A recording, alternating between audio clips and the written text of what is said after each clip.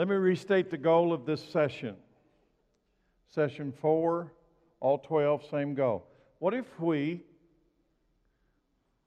could reveal the characters of Revelation so that if you read Revelation, you'd understand Revelation? What if we showed you the pieces, the building blocks of Revelation that bridge the material so that you could read it yourself and understand it and get the blessing? That's the goal. Each session I give credit and thanks to Dr. David Jeremiah, who wrote the book Agents of Apocalypse. I encourage you to get that book if you want to read more detail. The Revelation.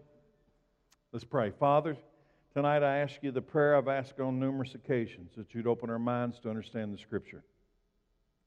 I know you can do that. I believe it's your will to do that.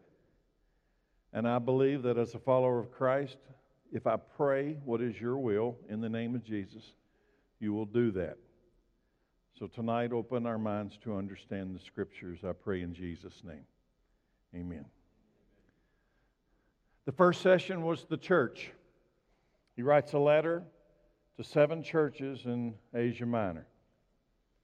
When the 7 church letters are finished, he says, and after that, he said to me, come up here and I will show you what must take place after that, after the churches.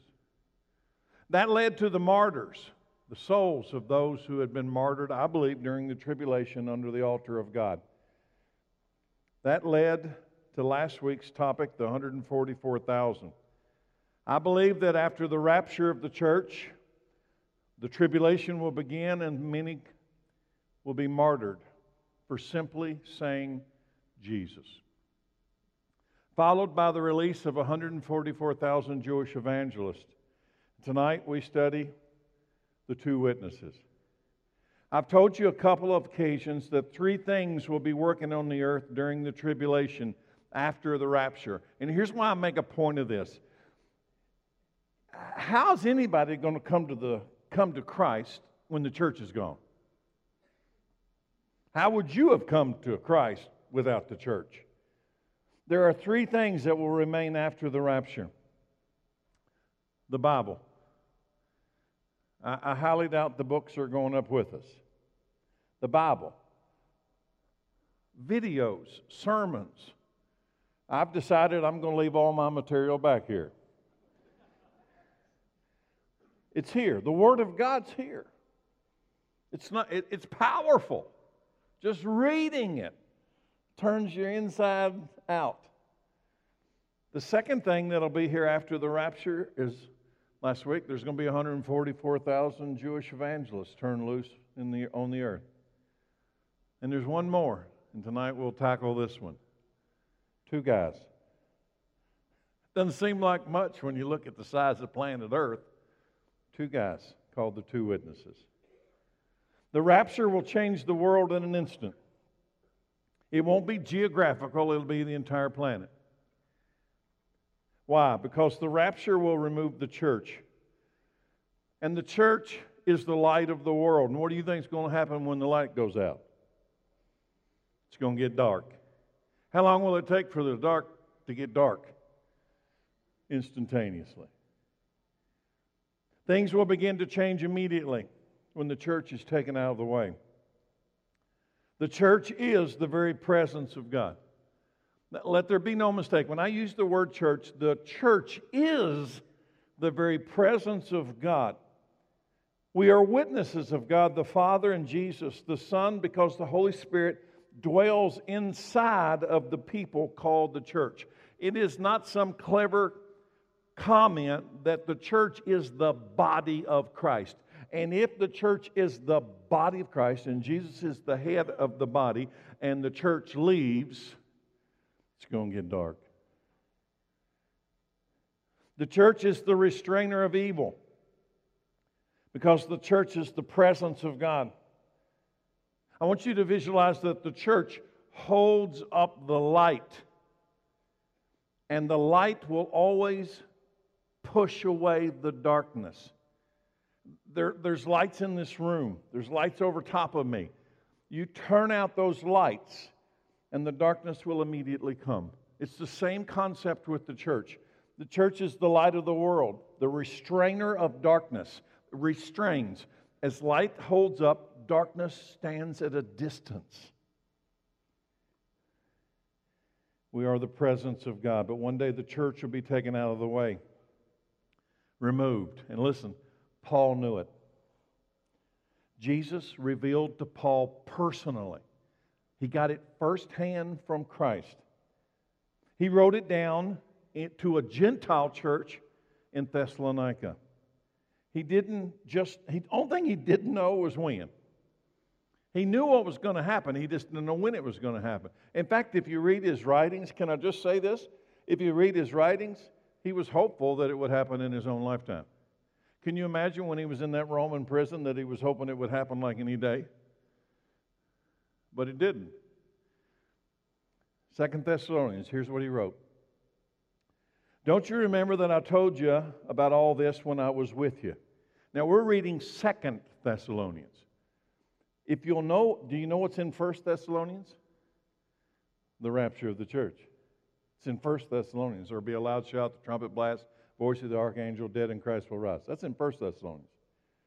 But he says, don't you remember I told you about all this when I was with you? And you know what's holding him back. Now who are we talking about? We're talking about the Antichrist.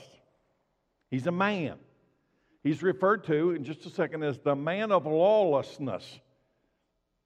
You know what's holding him back, do you know?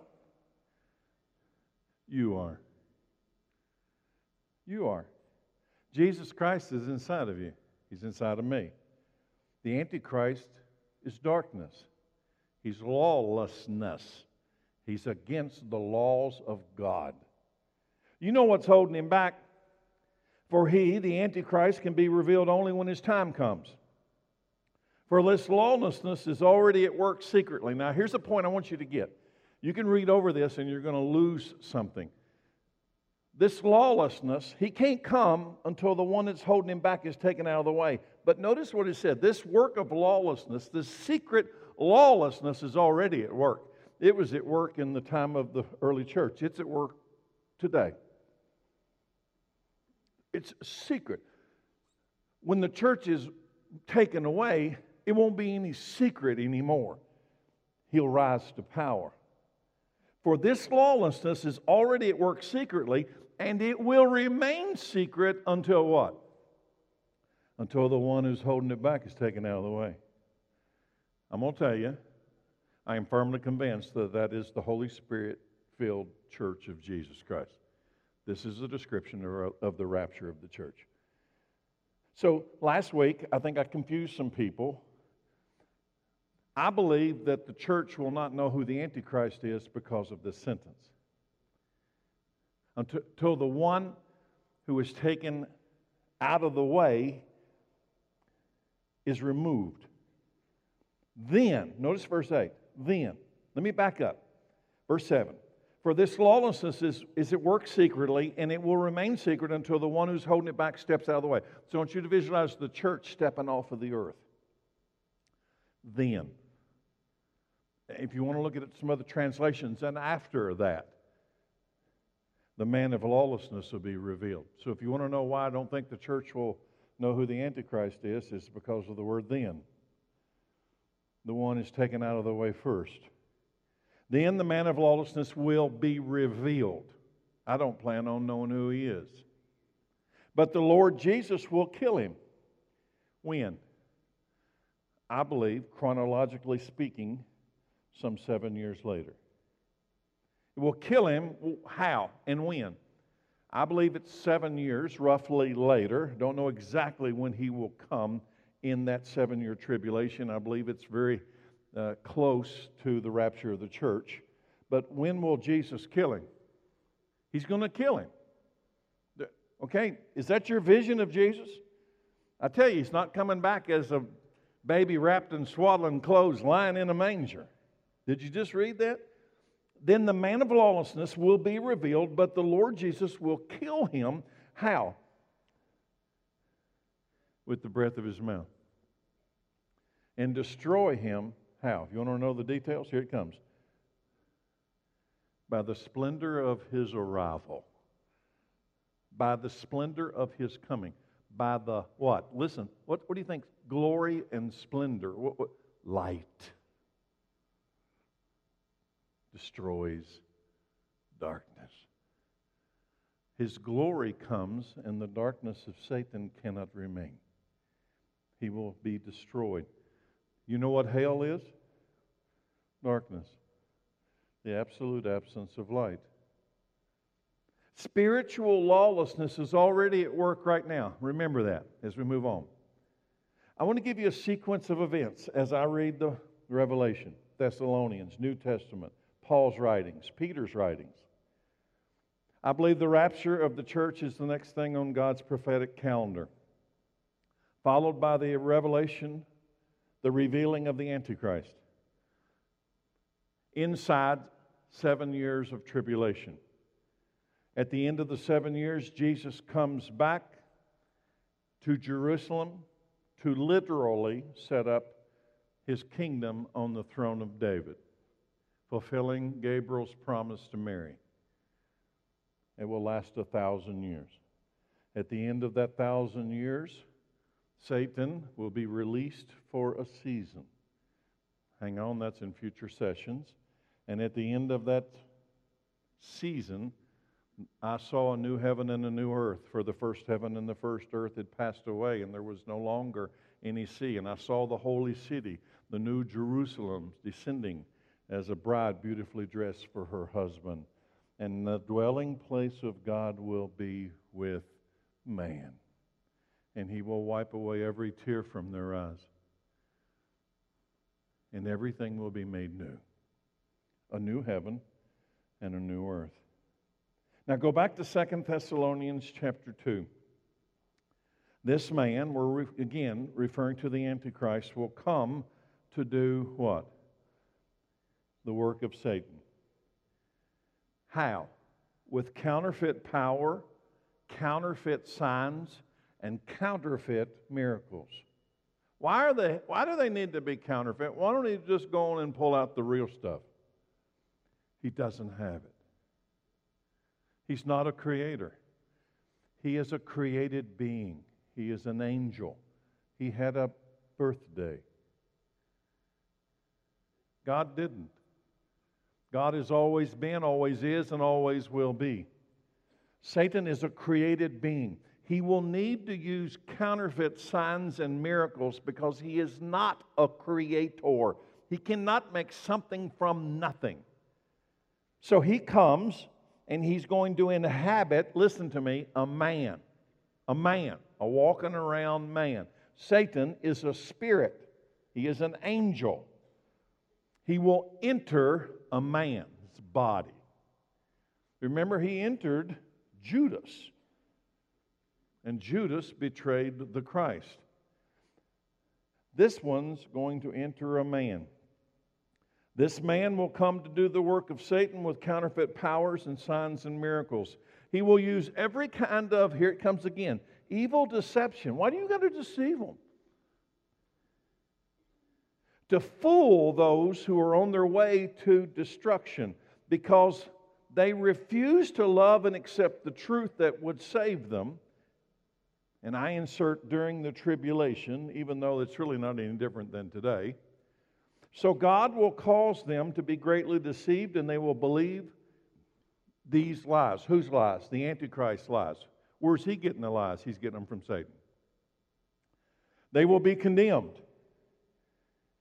What happens if you believe the lies of the Antichrist? They will be condemned. Why? For enjoying evil rather than believing truth. Yes, the church will be taken, transported into the clouds to receive immortal flesh and move to heaven to experience the wedding supper of the Lamb. The church has given witness to the glory of God for some 2,000 years. 28 generations. You know, to me, 28 generations sounds a whole lot shorter than 2,000 years. I want you to visualize 28 families have gone in front of us. That's not so many people, is it? If you start using thousands, my brain shuts down. I can't get the depth. But if you take 70 years as an average lifespan of a generation, and you multiply that times 28, you'll get about 2,000 or 1,960 years, which would be 28 families have gone in front of us. That's not so far. Now what I'm about to tell you right now is one of these. Okay, here we go. Many Messianic Jews, and I'm going to tell you, I only learned this in the last 5-6 years. One of them specifically, his name is Avi Mizrachi, I know him personally, believe that the millennial reign of Christ, that's the 1,000-year reign of Christ that follows the tribulation, will be, come on, here we go, the 7th 1,000-year period since creation. Now, I'm not validating this, but I find it to be an interesting concept, especially coming from Jewish people who believe Jesus is Messiah. Now, did I confuse you? Many of these people believe that 1,000-year reign will be the 7th 1,000-year since creation. How long has it been?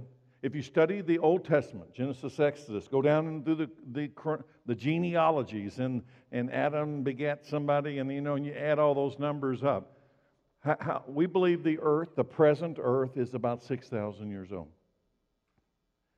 Now, these guys believe that in 6 days God created the heavens and the earth, and on the 7th day He rested. That 7th day was the Sabbath, and Jesus reigning in Jerusalem for 1,000 years will be the Sabbath rest of planet Earth.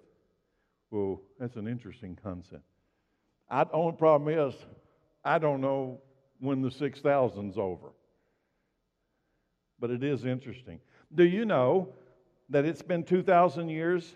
Read the Old Testament. There was 2,000 years between Adam and Abraham. Okay, thank you for that. But do you also know there were 2,000 years between Abraham and Jesus?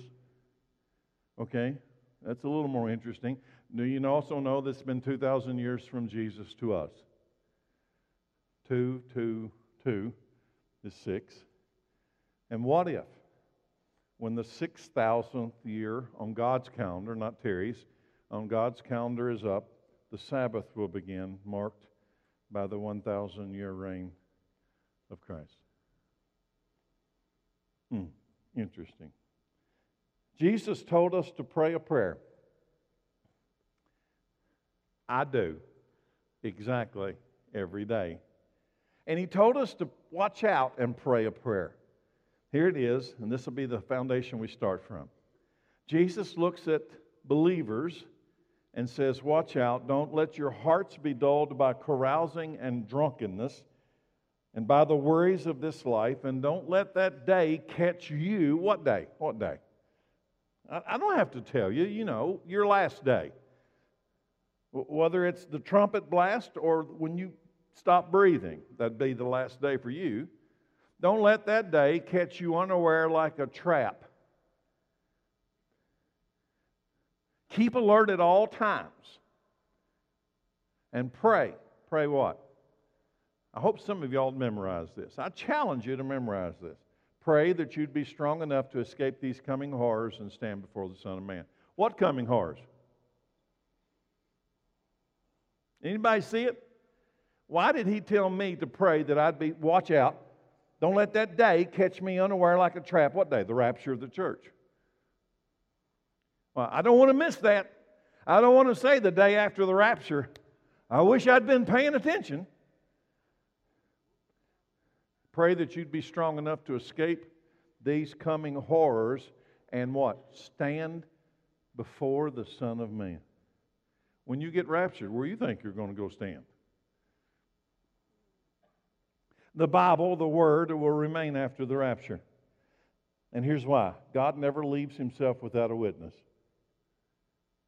The 144,000 will be sealed and released upon the earth as the 7th seal, I talked about it last week, is open. But there's one more thing that will give witness to the glory of God during the tribulation. They are called the two witnesses, and I believe they will arrive near the beginning of the 7-year tribulation. in the absence of the church. Let's see what the Revelation tells us about these two witnesses.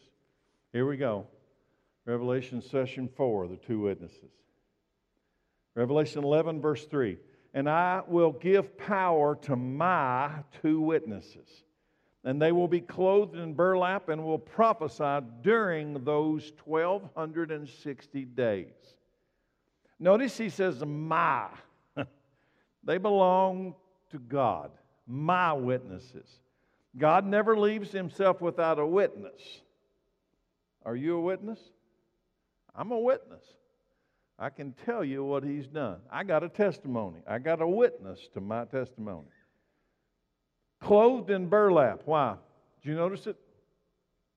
Because they stand in the midst of the great tribulation, which is unlike any time that's ever been on the earth. You remember what Jesus said?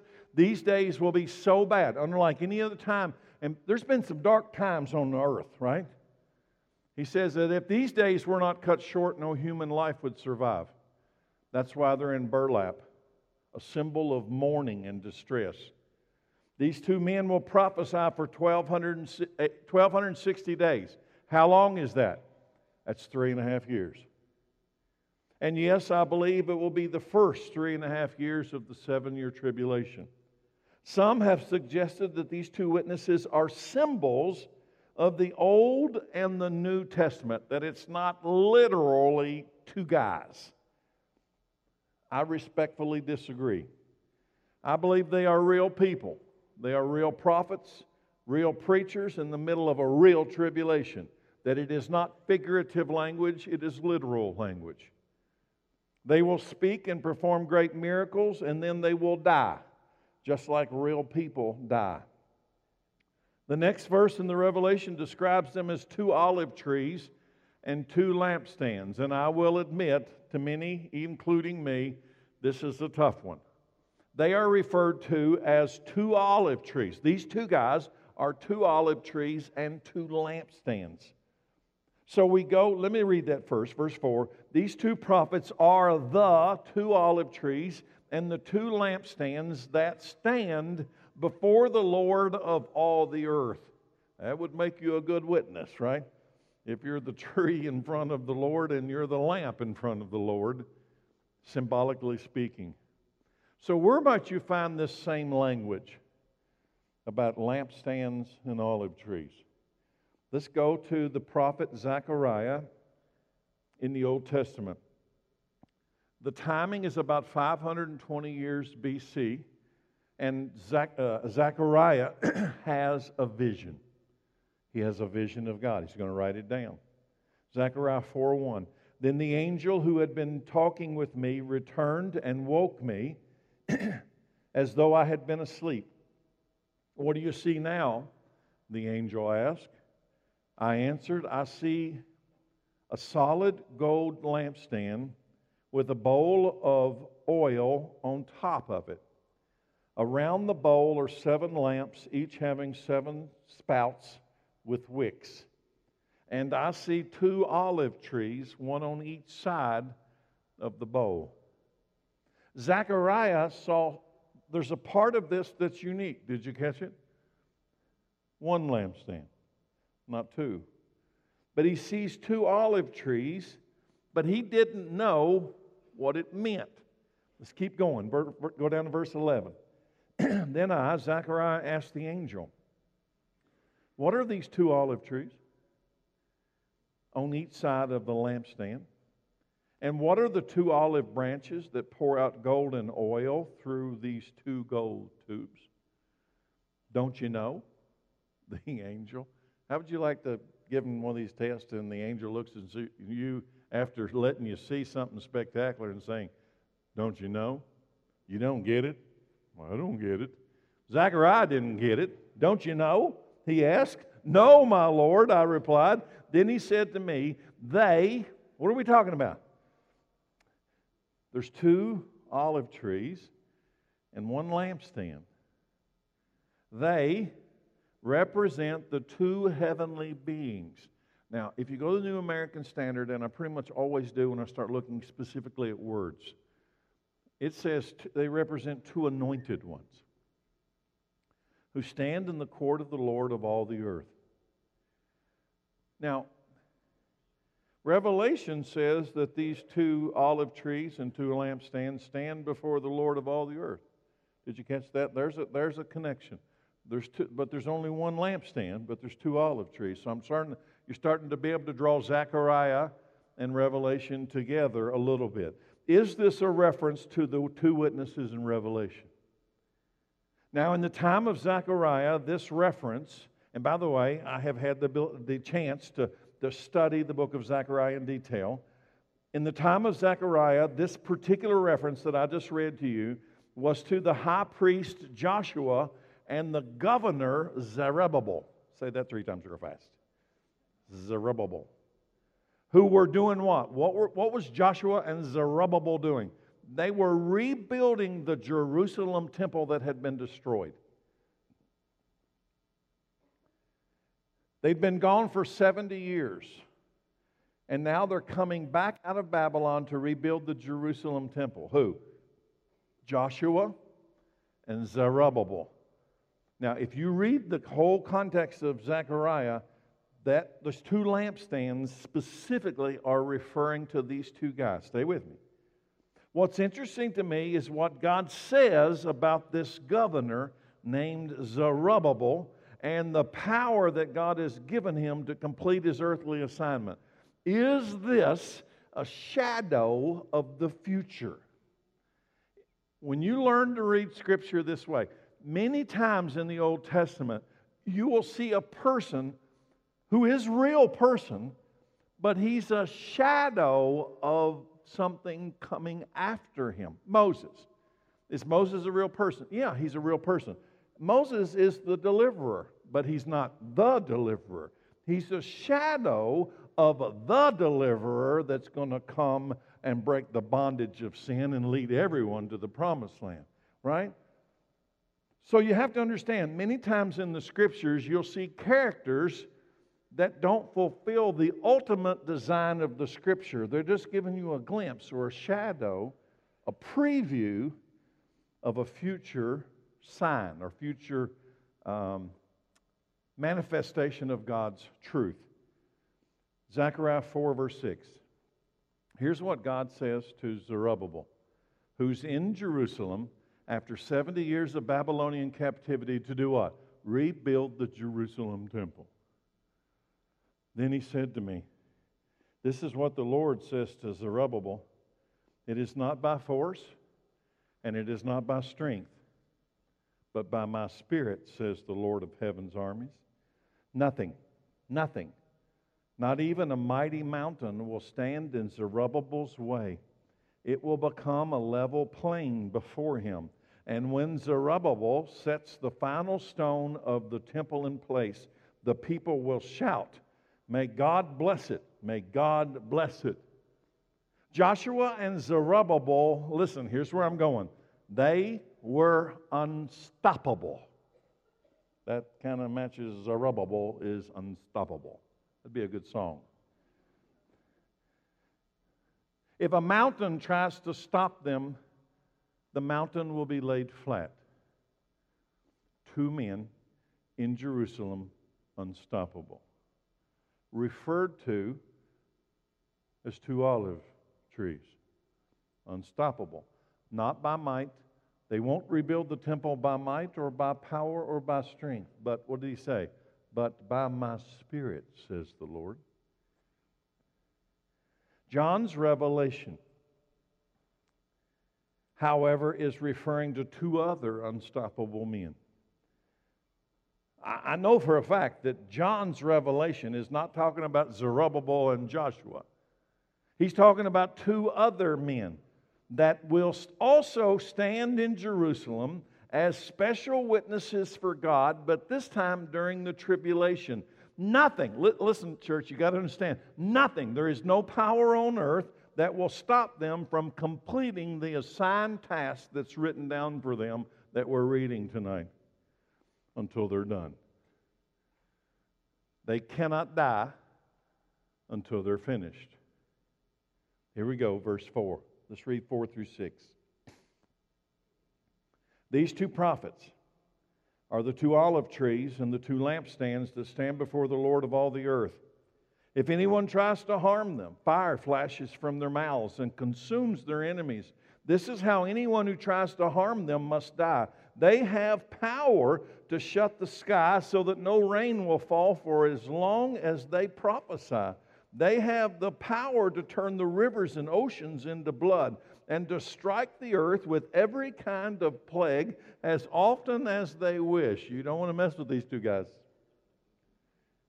These two prophets, these two olive trees, these two lampstands that stand before the Lord of all the earth are unstoppable. Fire comes from their mouths upon the enemies of God who try to stop the plan of God. They can shut up the skies and stop the rain. They can turn rivers and oceans into blood. They can strike the earth with every kind of plague as often as they wish. So who are they? We can't read this and not come to the question, who are they?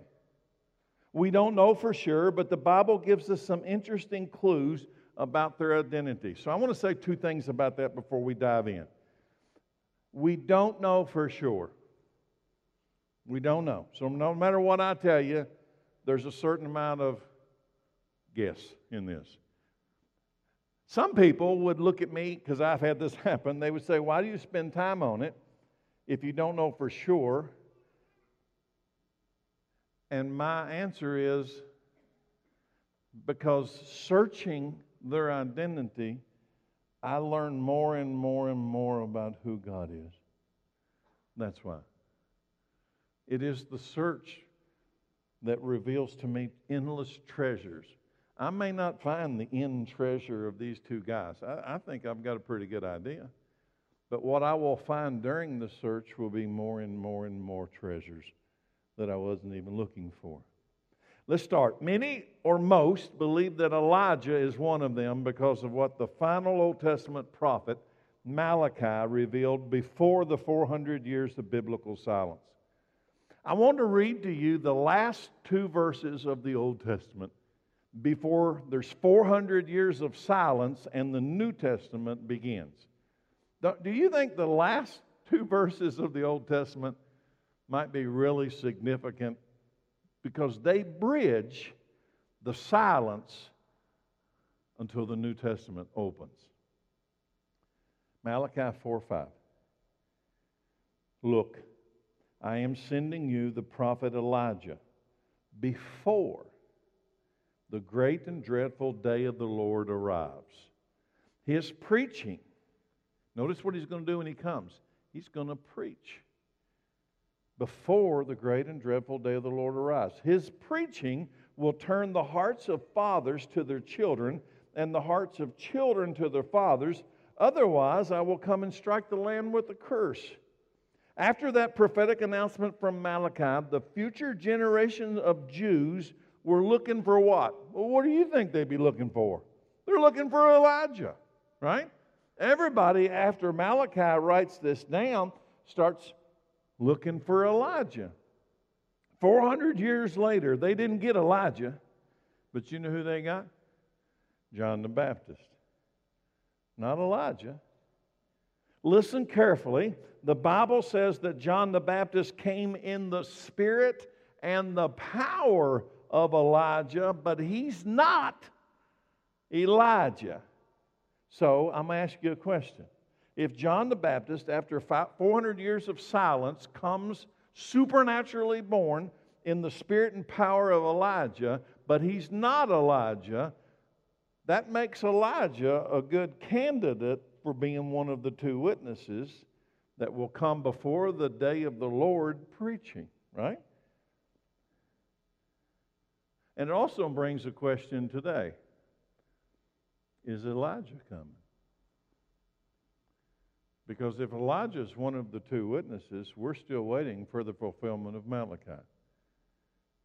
He's going to come to preach in the future. So, let's go to the arrival of John the Baptist. Luke chapter 1.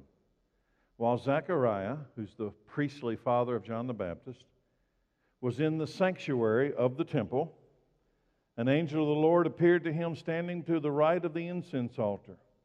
Zechariah was shaken and overwhelmed with fear when he saw him. But the angel said, "Don't be afraid, Zechariah. God has heard your prayer. Your wife Elizabeth will give you a son, and you are to name him John. You will have great joy and gladness, and many will rejoice at his birth.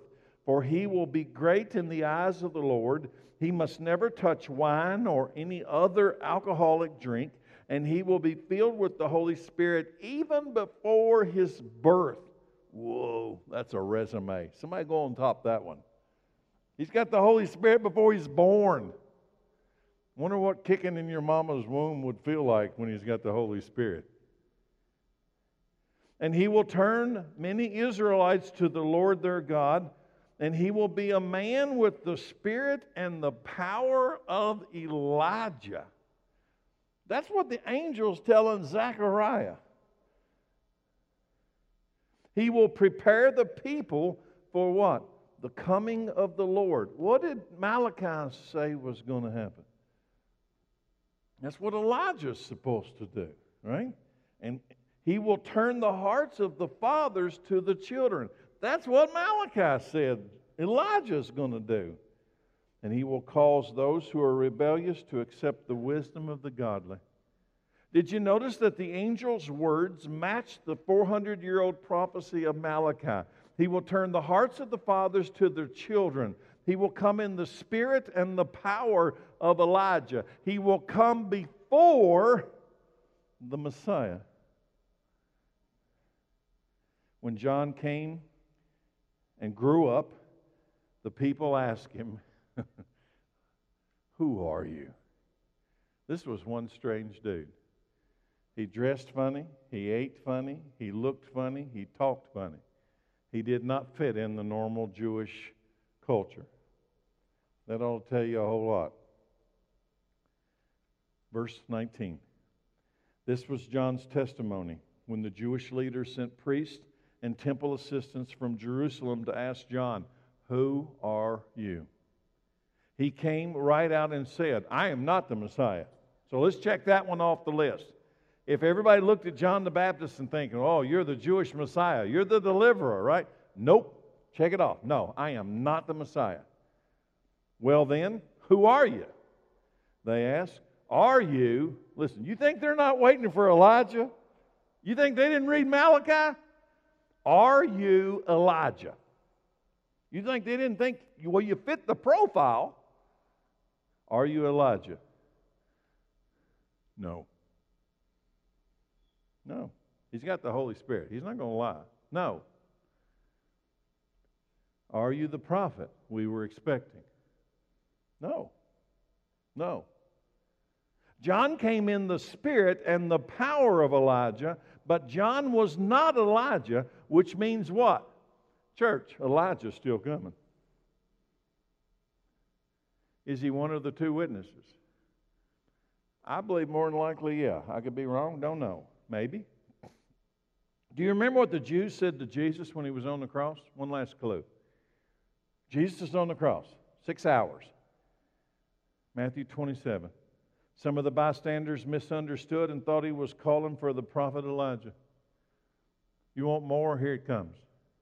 Elijah is still coming, and you probably don't want to be here when he arrives. Elijah was miraculously taken up into heaven. So will the two witnesses be. Elijah called down fire from heaven on Mount Carmel. So will the two witnesses. He's already got the resume for it. Elijah stopped the rain from falling. Remember, he went into King Ahab and said, "It won't rain no more until I say so." That's what the two witnesses are going to do. Do you know how long the drought was in Elijah and King Ahab's days? 3.5 years. You can't make this up. The same as it will be with the two witnesses in the tribulation. 1,260 days. Pretty good chance that Elijah is coming again and he will be one of the two witnesses. Do you want to be here when he comes? Anybody? Anybody? Going once, going twice. Nope. So, what about the other one? I don't know for sure, so don't go out of here mad at me because you were hoping it was somebody else. Maybe you said you voted for Enoch. And I'm going to tell you, I didn't vote for Enoch. The Bible gives us hints. Many have suggested that Enoch is the other one because Enoch, like Elijah, did not experience death. Just like Enoch got a rapture. Elijah got a rapture. So it's Enoch and Elijah. Enoch was raptured. He was caught up to be with the Lord before the flood of Noah's day. It's possible that I voted wrong, that the second witness is Enoch, but I'm going to tell you, I believe it's Moses. And I'm going to tell you why. It would be wrong for me to vote for Moses and not tell you why. Because of what happened at the Transfiguration and what happened in Egypt. Matthew 17. Now, first, I want to make sure everybody understands. Jesus takes his closest friends to a separate location. Nobody else is with him. His inner circle only. And when you hear the word transfiguration, he, a man, took on his heavenly appearance. And you needed sunglasses. He became as white as looking at the sun. And who's with him? Okay? 6 days later, Matthew 17, 6 days later, Jesus took Peter and his two brothers, James and John, and he led them to a high mountain to be alone. As the men watched, Jesus' appearance was transformed so that his face shone like the sun, and his clothes became as white as light. And suddenly, two guys are there. Moses and Elijah appeared, and they began talking with Jesus. Who's standing with Jesus as His glory is revealed? As His glory, not just standing with Jesus, as His glory is revealed. Moses and Elijah. Now, there's something I want to say about Moses that's not in your notes. It was years ago when I was studying the Old Testament. I spent 3 years in detailed study of the Old Testament. It was when God really opened my eyes to the Scripture. It was after I spent 3 years pouring through the Old Testament. And I remember several times I would get to that Scripture where Moses is on Mount Pisgah, and God says, look down and you can see these 2 million people following Elijah, and they're going to the Promised Land, and you ain't going. And I would sit there with my Bible, and I would cry. I would literally weep. This man had given his entire life for this bunch of misfits. And he's not going. And then I read the Gospel of Matthew. And he's standing next to Jesus. And somebody tell me where he's standing. He's in the Promised Land. He did go. He did go. He didn't go in the flesh. No, he didn't. But the next time you see Moses in the Bible, after he dies on Mount Pisgah, waving at Joshua, should have been me, Joshua. He's standing next to Jesus, and Jesus is glowing white. And he's talking to Jesus, and there's Elijah. Whoa, you tell me God's not faithful? God's faithful. Moses did what in Egypt? So, is that why you think it was Moses? No, I'm just getting started. Moses turned water into blood in Egypt. The two witnesses are going to turn water into blood. We have a record that Elijah and Enoch were raptured. But what about Moses' body? That's not on his resume, doesn't it? Enoch's got one vote over Moses in that category. But what about Moses' body on Mount Pisgah? Well, let me read it to you. Deuteronomy 34, verse 5. So Moses, the servant of the Lord, died there in the land of Moab, just as the Lord had said. And there's nobody with him. By the way, nobody with him. He walked up there by himself. You go with Moses, you're not going in the Promised Land, right? So he alone goes up there with God. The Lord buried him. Now, how would you like to have that funeral service? Moses dies by himself. The Lord buried him in the valley of Beth Peor in Moab, but to this day, no one knows the exact place. Did God, now just conjecture, okay? Did God preserve Moses' body so that it might be restored in the tribulation as one of the two witnesses? He didn't get the rapture of Enoch or the rapture of Elijah, but he got a burial service that was pretty spectacular. Jude in the New Testament gives another clue about Moses' body. Jude 1:9. But even Michael, one of the mightiest of the angels, did not dare accuse the devil of blasphemy, but he simply said, "The Lord rebuke you." When was this little battle between Michael and Satan going on? This took place when Michael was arguing with the devil about what? Moses' body. So there's something, I don't know what it is, there's something significant about the body of Moses. Moses represents what? The law. If you look at the Bible, Moses is the foundation of the law that God gave Israel. So where does Elijah fit? He's the prophets. Moses represents the law. Elijah represents the prophets. And to whom is the main focus of evangelism during the tribulation? Moses to the Jews represents the law. Elijah to the Jews represents the prophets. And to whom is the evangelistic outreach focused on in the tribulation? It's not Gentiles. It's the Jewish people. The law and the prophets. The law is Moses, prophets is Elijah. Listen to how Jesus describes these two. Luke 16. Until John the Baptist, the law of Moses and the message of the prophets were your guides. Until when? Until John the Baptist. You had the law and the prophets. But now the good news of the kingdom of God is preached, and everyone's eager to get in. But that doesn't mean that the law has lost its force. It is easier for heaven and earth to disappear than for the smallest point of God's law to be overturned. Now, with all of that background, what is the message and the work of the two witnesses during the dreadful 3.5 years? Which is really the main point tonight. Not who they are. What are they going to do? Why are they here? That's what I really want to know. It really won't matter whether it's Enoch or Moses or two people we don't even know who they are. It doesn't matter. Does it matter? No. What are they going to do? Why are they coming? At what stage of mankind and what's their function? Okay, now let's get into that. Revelation, and by the way, it's in the tribulation, right? The world's a mess.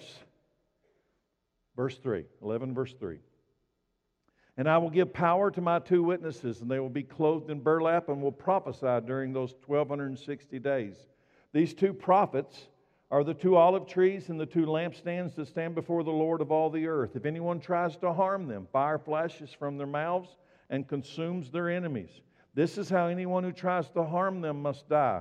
They have power to shut the sky so that no rain will fall for as long as they prophesy. And they have the power to turn rivers and oceans into blood and strike the earth with every kind of plague as often as they wish. And when they complete their testimony, why are they here? They got to tell the world something from God. And when they complete their testimony, you can't mess with them until they're done. But when they complete their testimony, the beast that comes up out of the bottomless pit will declare war on them, and he, the beast, will conquer them, the two witnesses, and he, the beast, will kill them. And their bodies will lie in the main street of Jerusalem, the city that is figuratively called Sodom and Egypt, the city where their Lord was crucified. They are witnesses. Don't read over the word.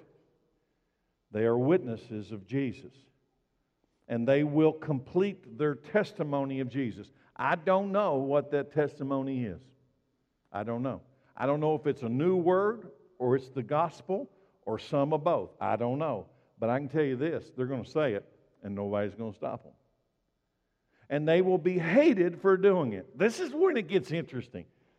Two supernatural beings that can do supernatural worldwide events by opening their mouth, and everybody's going to look at them and hate their guts. Why? This is during the tribulation. Where's the church? Church is gone. Who's left? Unbelievers. They hate these guys. They are hated for their message. What's their message? They're given a testimony. They're delivering to man the Word of God. They stand in the presence of God. They preach the Word of God. And the world, filled with darkness, hates them, despises them. You might say, well, it's because they make it not rain. Right? They make it not rain. You'd hate them too if it made it not rain. Or would you? The beast will come out of the bottomless pit and kill them. But not until they've completed their assignment. Not until they've completed their testimony. Not until they've said what must be said upon the earth. This reference in chapter 11 is the first of 36, 36 references to the beast in the book of Revelation. He is a prominent character. This is not the first event or the beginning of influence on the earth, because he's been working behind the scenes ever since the rapture of the church. But he's coming out into public at this stage. Who is the beast that comes out of the bottomless pit to kill these two witnesses? Who is he? We read it a little while ago. Do you know he is the man of lawlessness, referred to in 2 Thessalonians by the Apostle Paul. The one that cannot be revealed until the one who holds him back is taken out of the way. Well, he's loose when this happens. He is a man. I want you to understand something. He is not the dragon. The dragon is Satan himself. He is the beast. He is a man whose spirit of Satan enters. He is possessed by a demon, by a spirit of Satan. A man. He would look like a regular guy, but he will have Satan on the inside of him. Satan is the dragon in the Revelation. Next week, we're going to talk about the dragon. I'll just tell you, next week, you'll find the foundation of darkness in Revelation. Satan. He's the one behind the Antichrist. He's the one behind the false prophet. He's the one behind the tribulation. He's the cause of the tribulation. He's the cause of the fall of man. He's the dragon. At the midpoint of the tribulation, 3.5 years into it, 1,260 days, the beast will break the treaty with Israel. Listen carefully. You want to know, is that in Revelation? No, that's in the book of Daniel. But Daniel says that at the midpoint of the tribulation, 3.5 years into the 7-year tribulation, the beast, this person who is going to eventually kill the two witnesses, will have signed an agreement of peace with Israel, which he will break. The agreement of peace with Israel will bring about the rebuilding of the Jerusalem temple. And you might ask, how do you know that? Because the peace agreement says that animal sacrifices will restart. And the Jews cannot have animal sacrifices unless there's a temple. They will not sacrifice animals outside the Jewish temple. So for the beast, 3.5 years into the tribulation, to stop the animal sacrifices that had started, they would have had to have began, they would have had to have had a temple. So if you wonder why so many prophecy people say the Jerusalem temple has to be rebuilt, it's because Daniel says that Israel, the Jews, will enter into a peace agreement with the Antichrist, and 3.5 years later, he will break the agreement, stop the animal sacrifices, walk into the Jerusalem temple, stand in front of the world and say what? I am God. You know Jesus quotes that scripture of Daniel. Do you know that? Jesus quotes. Daniel's 586 years before Christ. And Jesus quotes him. That ought to validate what Daniel said. And you know what happens? The world will celebrate the beast for killing the two witnesses. Here comes the reality of the tribulation. At the midpoint of the tribulation, let me put it all together again, because this is when it gets complicated. At the midpoint of the tribulation, the beast will break the treaty with Israel and assassinate the two witnesses. And the world will celebrate the beast for doing so. And then the beast will display the dead bodies of the two witnesses in the streets of Jerusalem for everybody to look at. Why would he do that? Because everybody hates them. They hate them. Verse 8. And their bodies will lie in the main street of Jerusalem. Their dead bodies will lie in the main street of Jerusalem, the city that is figuratively called Sodom and Egypt, the city where the Lord was crucified. And for 3.5 days, 3 dead corpses laying out on the sidewalk for 3.5 days, all people, all tribes, all languages, all nations will stare at their dead corpses. I guess it'll be on CNN. And no one will be allowed to bury them. And all the people who belong to this world, that's all you need to know right there. You belong to where? They belong to this world. Well, at that stage, who's the world belong to? Satan. You belong to this world, and this world belongs to Satan, you belong to Satan. And all the people who belong to this world will gloat over them and give presents to each other. Did you just hear that? They're going to celebrate these corpses rotting on the sidewalk by exchanging gifts. I wonder what you'd write on the card. I don't know. To celebrate the death of the two prophets who had tormented them. Dr. David Jeremiah writes this in his book. This is the only mention of any kind of rejoicing on earth during the entire tribulation period. You know, I had never thought about that. You read all the Revelation during the tribulation. It's the only time anybody's happy. And why are they happy?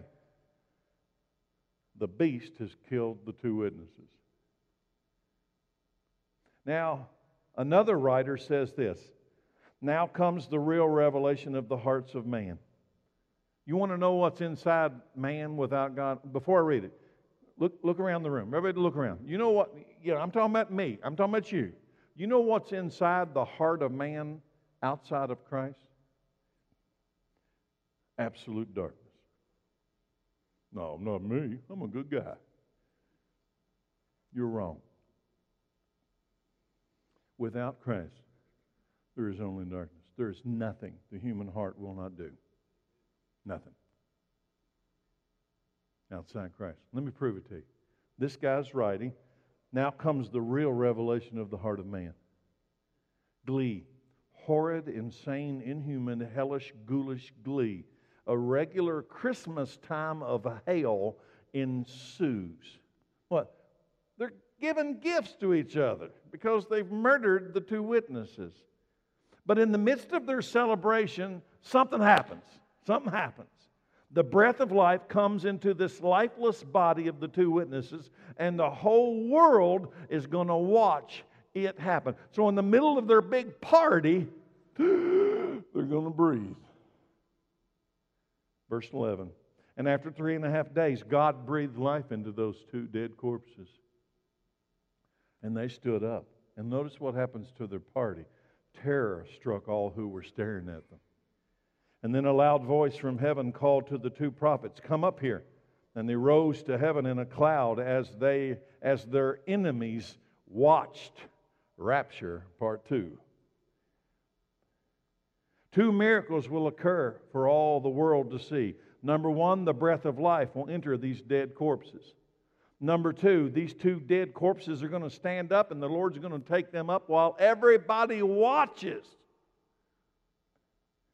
I wonder what will happen to the Christmas time celebration in that instant. I wonder if anyone will realize that there is only one source of the breath of life at that moment. I've always said that the resurrection changes everything. and it will change everything on that day. The beast, the Antichrist, listen, he deceives people, but he cannot replicate this miracle. He can't do it. Because neither the beast nor Satan can give life. The breath of life enters these two witnesses, and Satan can't go and fake that because he cannot give life. It is more than likely that this resurrection and rapture of the two witnesses will occur some 3.5 years after the rapture of the church. The Bible says that the rapture of the church will happen in a moment, in a flash, in the twinkling, the blink of an eye at the last trumpet. I suppose this church rapture event will happen too quickly for anyone to watch. Have you ever wondered that if the Bible says, and it does, that it'll happen, the rapture of the church will happen in the blink of an eye? Well, that's faster than you can see. So will unbelievers see believers poof? I don't think so. I don't think it's visible to unbelievers. Why? Let me read it to you. 1 Corinthians 15:51. Let me reveal a wonderful secret. We will not all die, but we will all be transformed. It'll happen in a moment. It'll happen in a blink of an eye. In fact, if you look at me and my eyes blink, you can't measure a blink. Not with the naked eye. You can't measure. It's going to happen that fast. But the rapture of these two witnesses is different. How many of you caught that? I want to show a fundamental difference. When the church is raptured, it'll happen in a flash, in the blink of an eye. It will be that people can't see it. It's so fast. In fact, I often wonder, people left behind, where'd they all go? What's going to be the answer to the question? Where'd they all go? I don't care. I'm just glad they're gone. Or aliens. Aliens maybe. But the rapture of these two witnesses is different. Did you notice? It's fully visible. It's watched by the world. Their celebration is going to turn to terror. Their 3.5-day celebration is going to be followed by 3.5 years of horror as the second half of the tribulation begins. Listen to the very next verse describe what follows the rapture of the two witnesses. Next verse, verse 13. At the same time, there was a terrible earthquake that destroyed 1/10 of the city. 7,000 people died in that earthquake, and everyone else was terrified and gave glory to God in heaven. Now, listen, that's optimistic until you read the rest of the story. Let me make something very clear here regarding verse 13.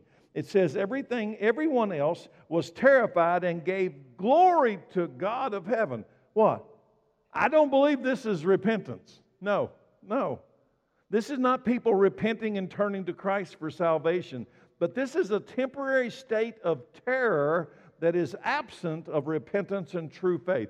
I describe it like what happened on 9/11 when all the churches filled up until the terror ended. That's not repentance. Do you want to be here when all this happens? Do you want to see the revealing of the Antichrist, the two witnesses? You want to be in the tribulation? Will there be some that turn to Christ during the tribulation? Yeah, I think so. Can I be real honest with you right now? If tonight's message, what you hear in here on a normal Sunday doesn't affect you today, it's highly unlikely it would change you then. You would think that everyone on earth, when I read that story that I just read to you, you would think everyone on earth would fall on their face in repentance during the tribulation. Wouldn't you? They just watched these two dead witnesses get breath and get raptured. You think everybody would be falling down, Jesus, right? You'd be wrong. And therein lies the mystery of mankind. Let me prove it to you. Revelation 9:17. And in my vision I saw the horse.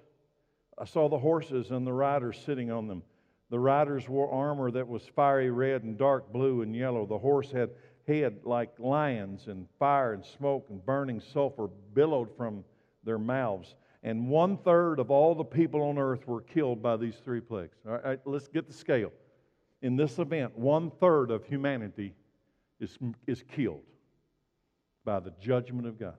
1/3 of humanity. by the fire and the smoke and the burning sulfur that came from the mouths of the horses.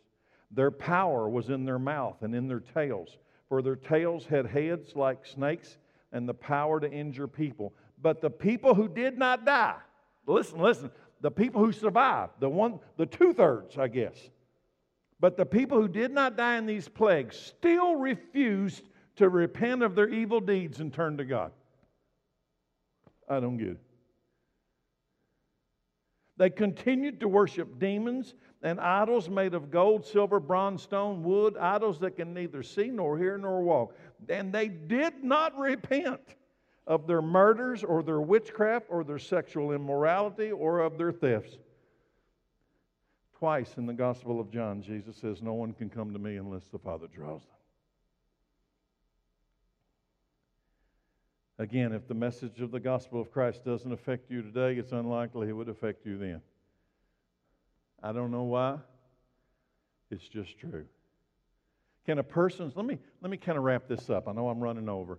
Let me ask you a question, because this is really important. Can a person's heart become so hard that it can no longer hear the Holy Spirit's voice? Yes. Does that mean the Holy Spirit's not speaking? No, the Holy Spirit speaks until you stop breathing. But when you reject the Holy Spirit so long, so many times, and your heart becomes more and more and more and more and more and more hard, the Holy Spirit speaks, you can't hear Him. You're lost. You can't recover. You can't recover. The offer's there. You can't hear it. That's what's happening. That's what I'm reading. Hebrews 2:1. So we must listen very carefully to the truth we have heard, or we might drift away from it. For this message God delivered through angels has always stood firm, and every violation of the law and every act of disobedience was punished. So what makes us think, church age, this is church age stuff, what makes us think that we can escape if we ignore this great salvation that was first announced by the Lord Jesus Himself and then delivered to us by those who heard Him speak? What makes you think you'll survive? I wonder if this rapture of the two witnesses will be the largest event in human history, bigger than the Super Bowl. The whole world's going to watch it. Are you a witness? How big will the rapture be? You ever wonder? How many people will go to church their whole life and miss the rapture? Do you know that you know that you know? This is not a game. Did you hear what comes after the rapture of the two witnesses? An earthquake. But after that, verse 14, the second terror is past. But look, the third terror is coming quickly. Why would a person live one day without the blood of Christ that sets you free from these future horrors? You know the answer. Nobody likes to say it out loud, and I've got to where I enjoy it. You don't believe. For God loved the world so much that He gave His one and only Son, that whoever would believe in Him would not perish, but they'd have everlasting life. Father, thank You for Your word. Thank You for the grace and mercy that has called us to open our ears and our hearts. You opened our eyes. You pulled back the veil. You showed us the gospel. You gave us a resurrection from the grave. You gave us Your word. You gave us preachers. You gave us the Holy Spirit. You've given us life. We worship You. Now, Lord, send us out with this good news, unashamed, without apology. In Jesus' name, amen. Thank you all.